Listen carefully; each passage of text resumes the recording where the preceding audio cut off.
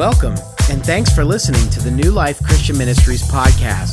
If you'd like more information about New Life or for more podcasts and other media, go to newlifexn.org.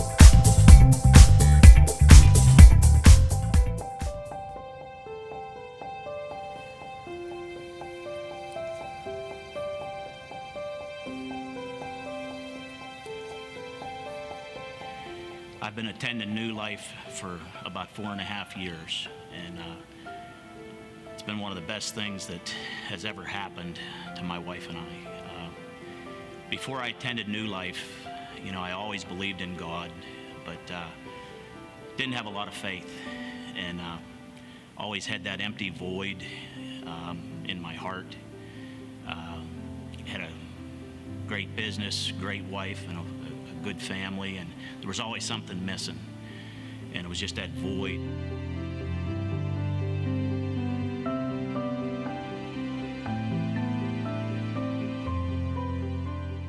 I'd already accepted Christ as my Savior, but something was missing in my life. And October 28th of 2009, when I got up that morning, I did not realize how my life was going to change that day.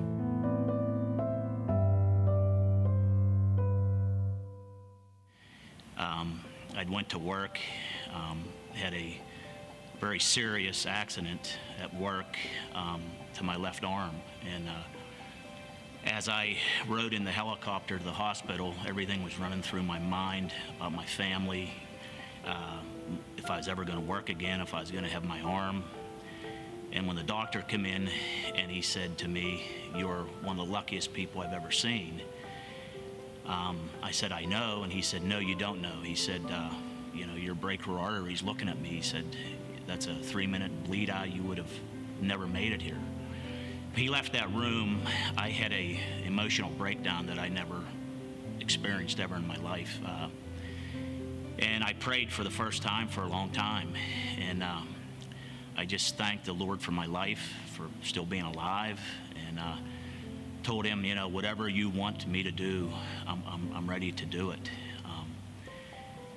In the next 3 weeks or 3 months of recovery at home, the Lord just kept sending some tremendous people with a lot of faith into my life. My daughter had started to attend New Life, and she had known Alex Summers, and through her tragic loss, my daughter started to attend New Life, and immediately I could see a change in my daughter. She would come home from service, and immediate change, and it was to the point where I couldn't wait for her to come home and tell me the message that the Pastor Chris had went over. And my wife and I, we always bounced around to churches. We'd go for a while, kind of when it fit our schedule. So my daughter invited us to New Life, and I'll be honest, the first time I went, I really didn't like it. I was more of a traditional type guy, but the message that Pastor Chris had gave that day, I went home and I just couldn't get out of my head, and I couldn't wait to go back. And shortly thereafter, Pastor Chris had did a series on generous giving. I think it was a 3-week series. And at the end of it, he challenged us to a 90-day challenge to be generous with our time, our talents, and our treasures, and to give and look for nothing in return. And, I went home that night, and I still had the void in me. I thought I had everything, but there was such a void. And that night, I took that challenge, and I recommitted my life to Jesus Christ, and not only committed, but I surrendered to him. And that the very next day, that void was filled in my heart. I was fulfilled. And by attending New Life, I finally found what the wife and I was looking for years. I would read the Bible, but I never interpreted it very well. But at New Life, when the staff does their service and the scripture, I finally understood it. And it was, I realized it wasn't about me no more. And he has done some amazing things in my life, and through New Life, we finally felt at home. I remember one day after I accepted the Lord, I was working, and it was just one of those days that he was putting people in front of me everywhere I went, and I got to pray with people, got to talk with my customers, and I couldn't wait and call my daughter and tell her, that day I could feel the Lord. I said to Polly, I can feel him riding beside me. That's how close I feel. I can feel him in the truck. And she just said to me, this is my daughter telling me. She says, well, you finally surrendered to him. And I think we underestimate the Holy Spirit. And he's constantly knocking at our door. He knocked at my door my whole adult life. And finally I opened it. I can't even think of going a day now without talking to Jesus and praying. I can't imagine what it would be like. But one of the things about New Life, we first started attending, it was at the primary center, and I've seen how it is impacting people's lives. Every weekend that we come, we see new people coming to this church that it is just a blessing to see the Lord working through this church. And I don't honestly think that we'll ever know how many people are impacted by this church and in this community. One of the greatest joys I get is when I am greeting on Saturday night, and I look at the people coming in of all ages, and the young families, the young kids. And when I see the young people coming through that door, I have to say an amen, because that is our future. And the amount of the youth that are attending youth group, and that just shows me how the Lord's working through this church. It's just amazing, the impact that in this community and throughout the world. Every day you can see it, and I am so blessed that we found New Life, and it's amazing how we found it through somebody else. My wife and I both are saying yes to the New Life initiative. Yes, initiative, because we know the impact that this church has in the future to do in this community. I'm Roger Davis, and I'm saying yes.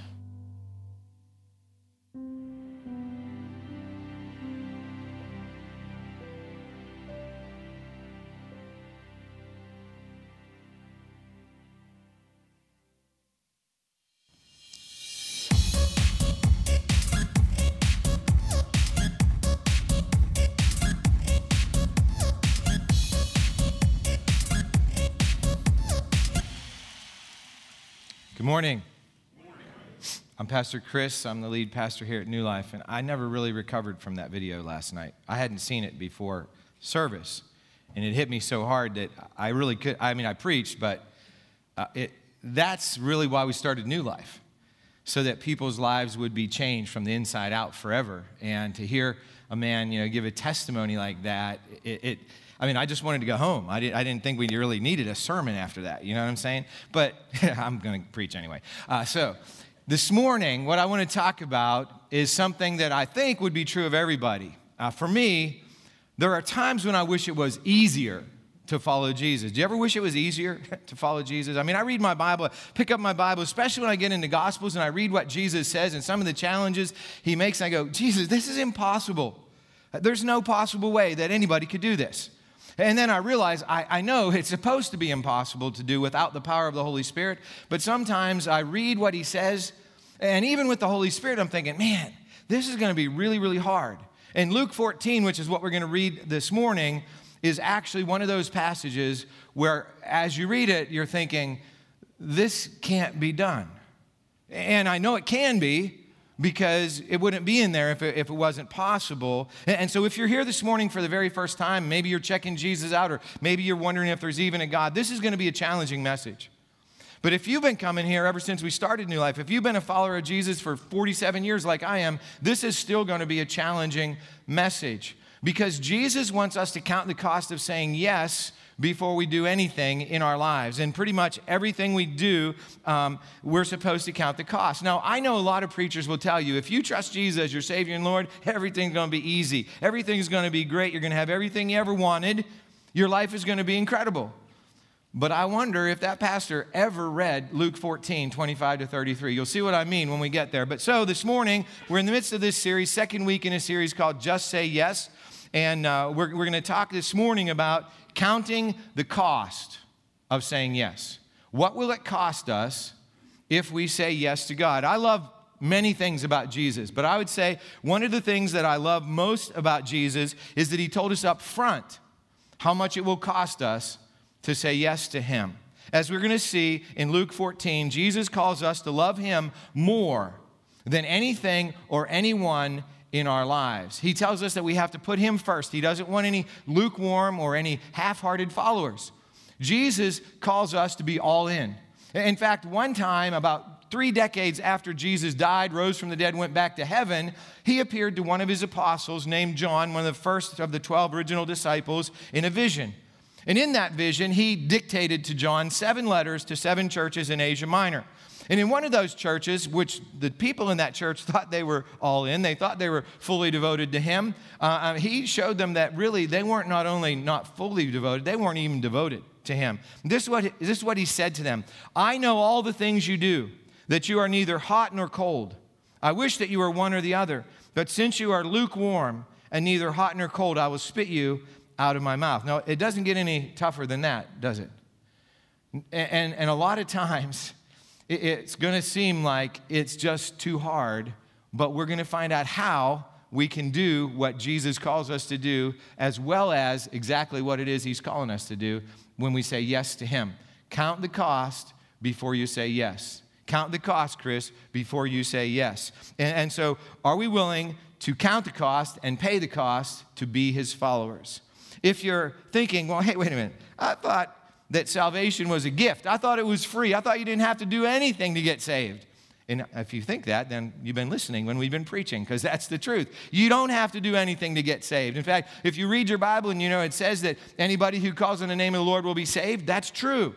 And saved means saved from sin and death and saved for a life of meaning and purpose both now and forever. But the thing is, when we're saved, which is a gift, and we can't do anything to earn it, as we talked about last week. Remember we said being born again, it's something that Jesus does for us. He paid the cost for us to be born again, to be a new person. That's what we talked about last week. But the thing is, when Jesus becomes our Savior, he also becomes our Lord.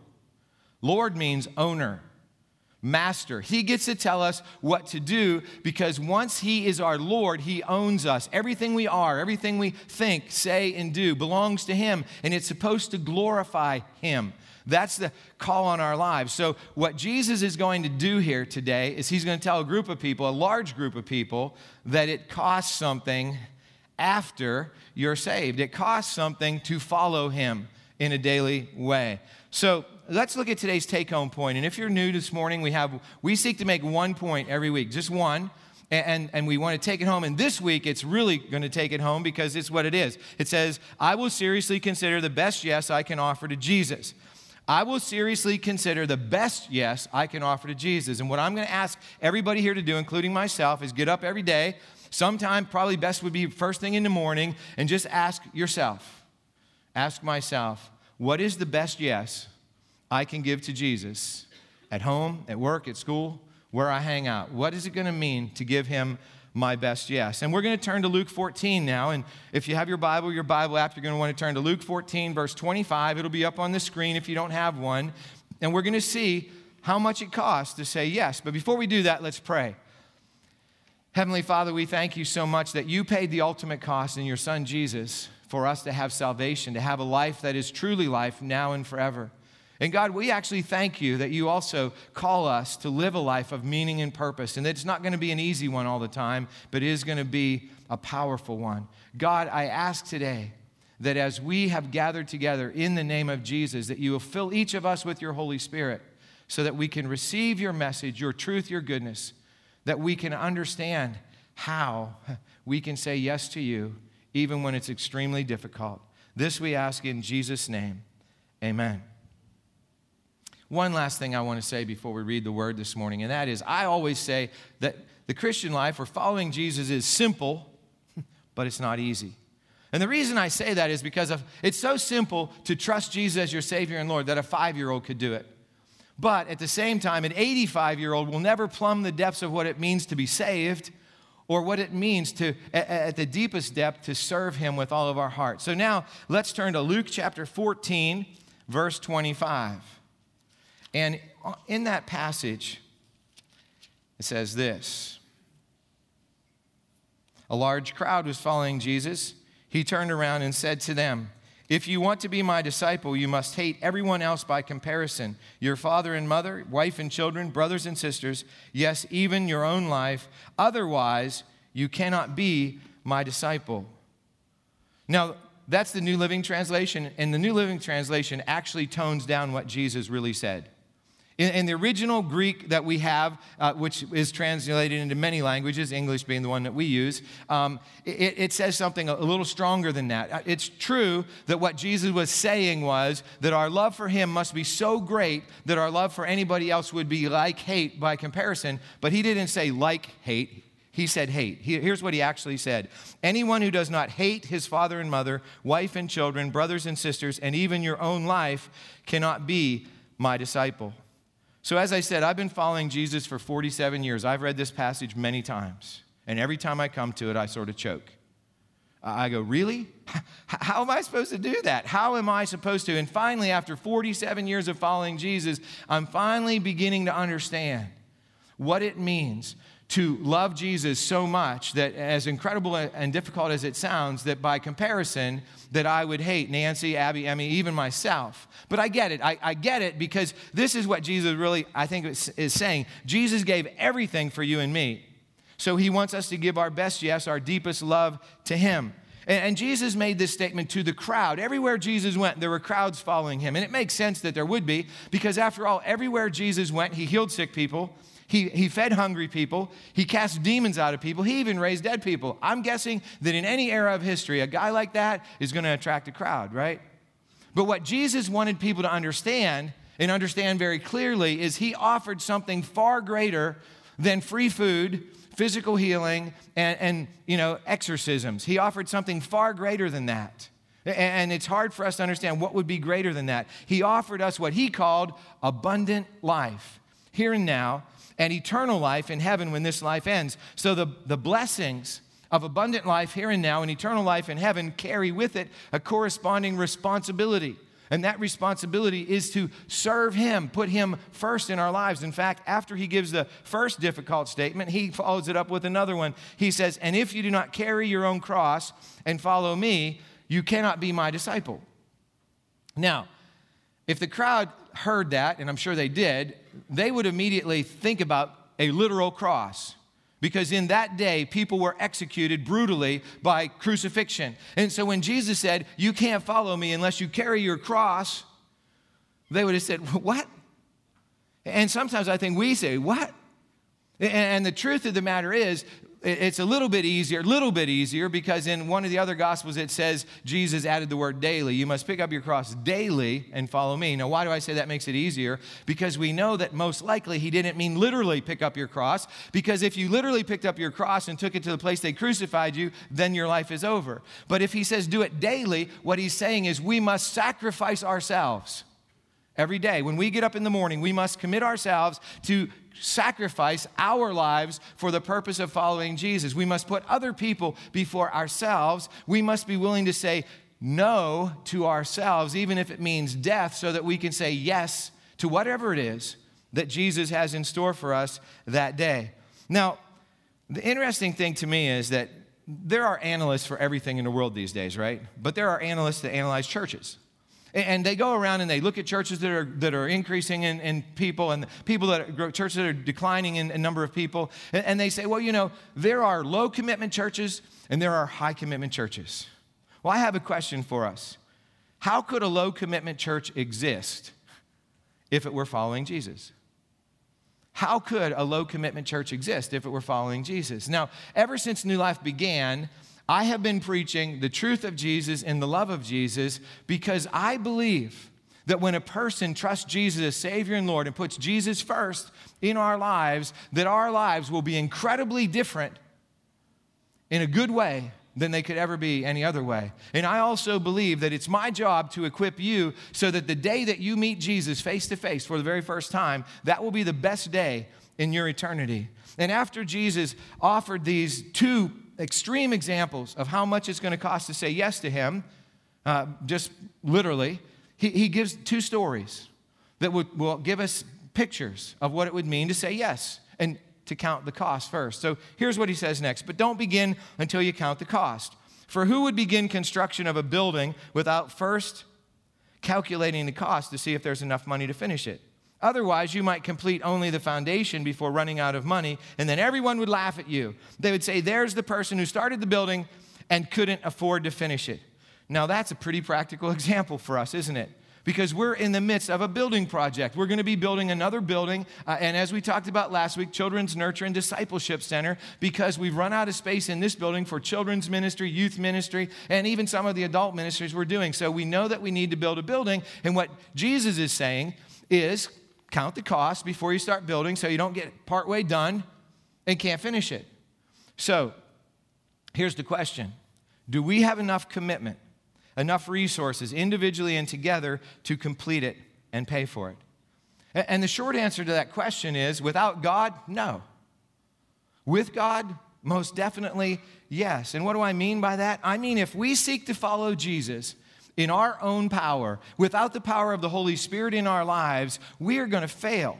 We are not going to be able to do it. And what I'm not saying is that we won't be able to build a building and even pay for it. What I'm saying is that without fervent prayer, without putting the Holy Spirit in control of each of our lives and all of our life together, we can't finish a project where we're going to be able to share, grow, and live the new life of Jesus Christ with the world one person at a time. I have no doubt that God wants us to reach more people, here locally, regionally, nationally, and internationally in the name of Jesus. I have no doubt that Jesus wants you and me to invite our friends to come to this worship place and this serving place and this teaching place and this growing place known as New Life Christian Ministries, because their lives will be changed forever when they do.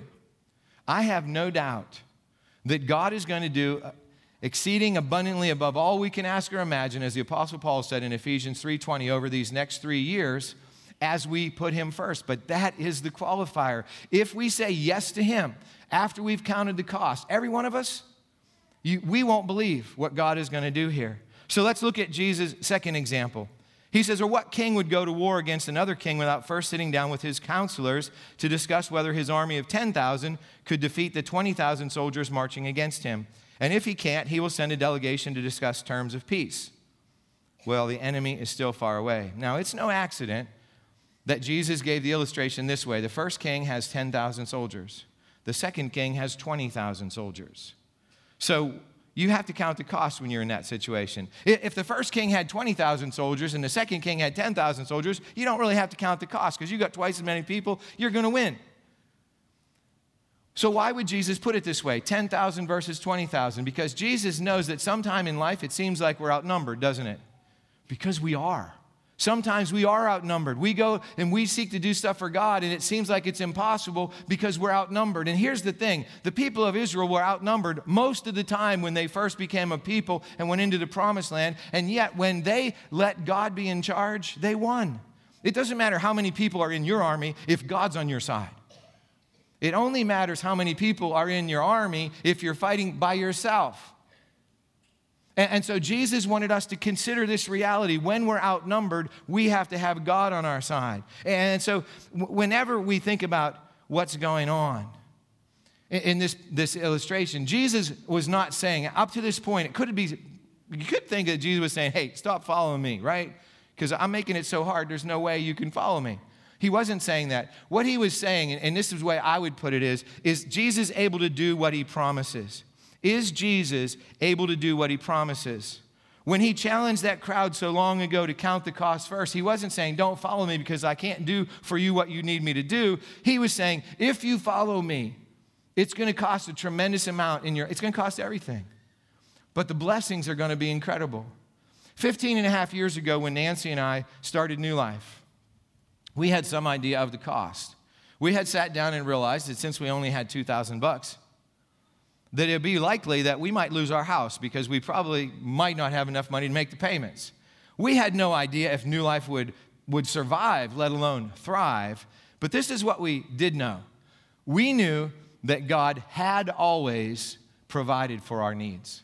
We knew that when we said yes to God, He was always there for us. And so we stepped out in faith, believing that what He had done, He would continue to do. And we knew that we were stepping into the greatest mission on the planet, and that is to carry God's truth and love to a hurting world so that all of us can spend eternity with Him. In other words, we put it this way: let's be a small part of God's big thing.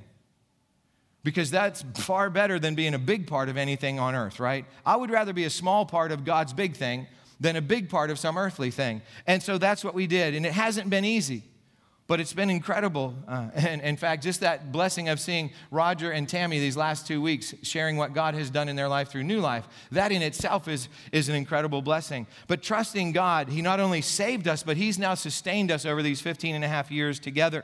We must seriously consider giving God our best yes, so we can offer God what He requires. And here's the thing: if we give God everything we have, He will give back so much more than we could ever ask or imagine.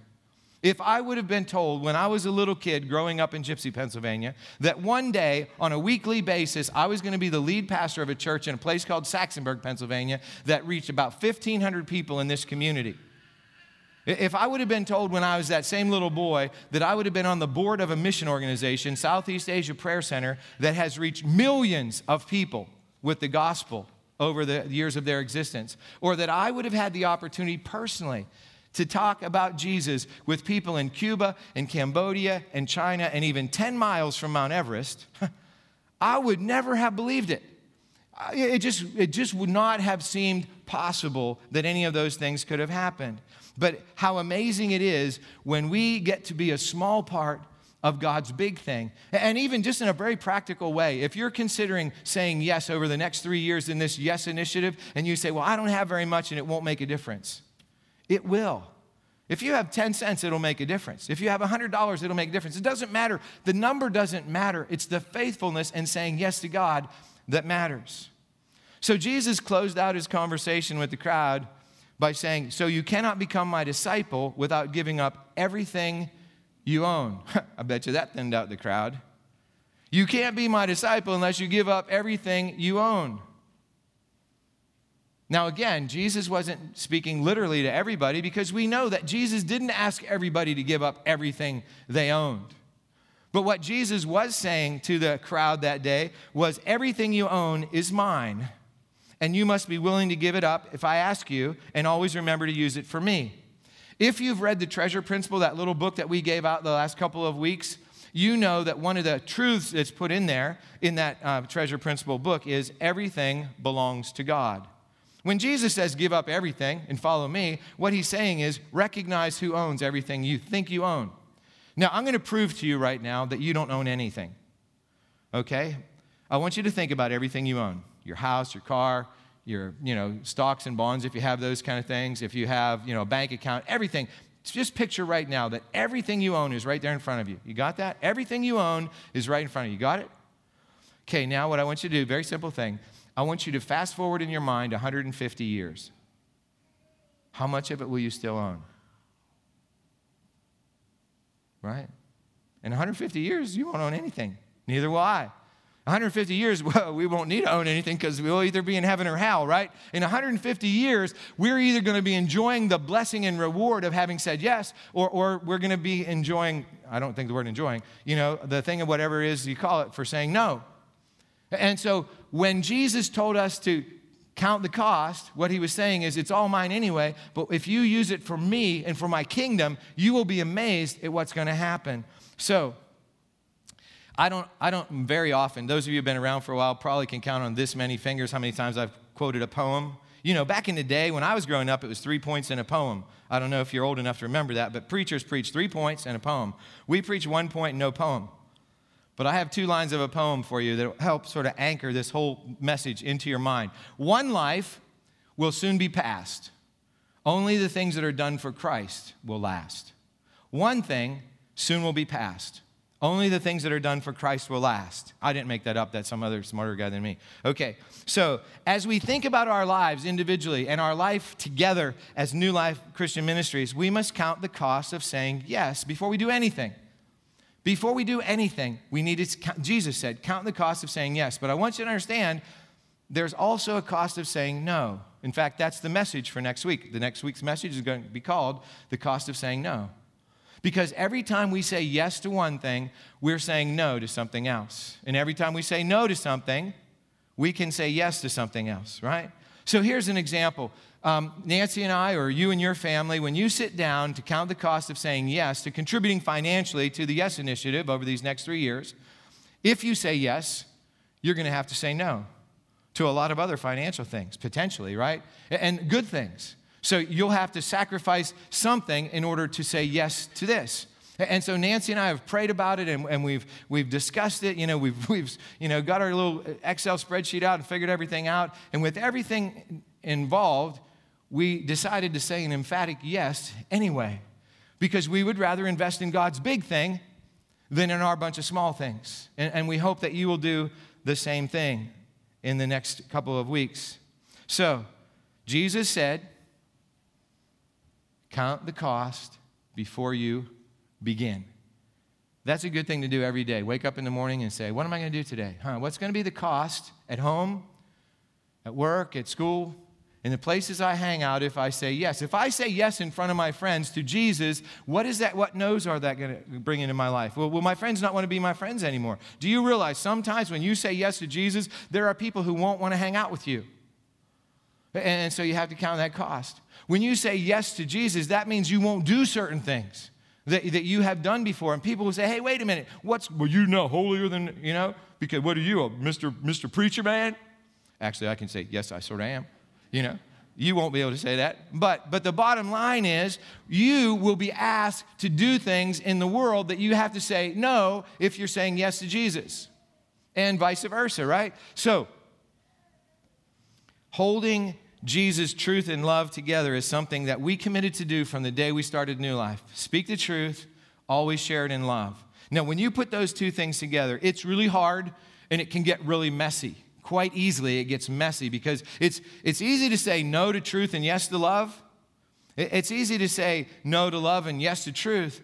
But when you put those together, it becomes extremely hard. And you know what? If you say no to either of these things, you're saying no to half of the gospel. Because the gospel is truth and love, not truth or love, right?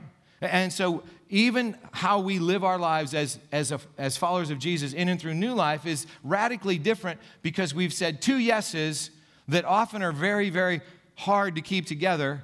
And that's going to make us say no to things that are going to surprise people at times. So here's today's commitment. I will offer Jesus my best yes. I will offer Jesus my best yes. Now, often the commitment says, I will offer Jesus my best yes this week, right? But I didn't put any timeline on it this week. I will offer Jesus my best yes. Because I want that to be open-ended.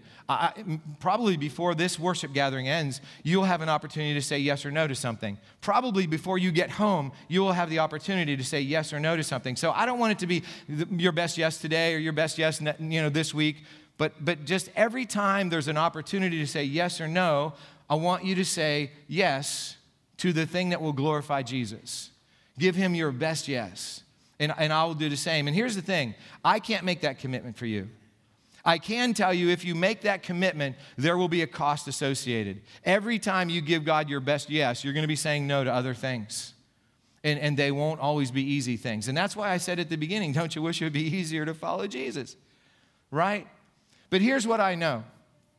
We are going to use our time, our talents, our treasure, and our touch differently when we give God our best yes. And we'll understand, first off, it's not ours anyway.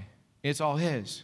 And he just entrusts it to us for a time. And we get to use it for his glory or we don't. We get to use it to support our families and ourselves and others or we don't.